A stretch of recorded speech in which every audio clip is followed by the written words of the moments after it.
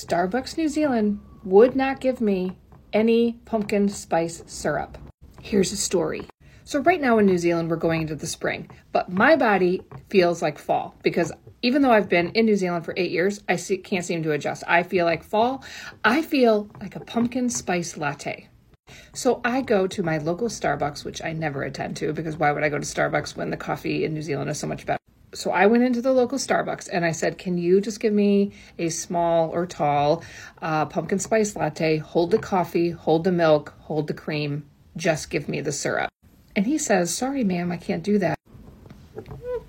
So I talked to the manager. They said, we are not allowed to sell you any syrups.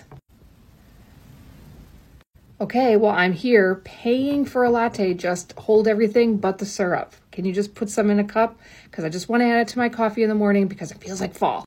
Nope, they wouldn't do it. Short Cast Club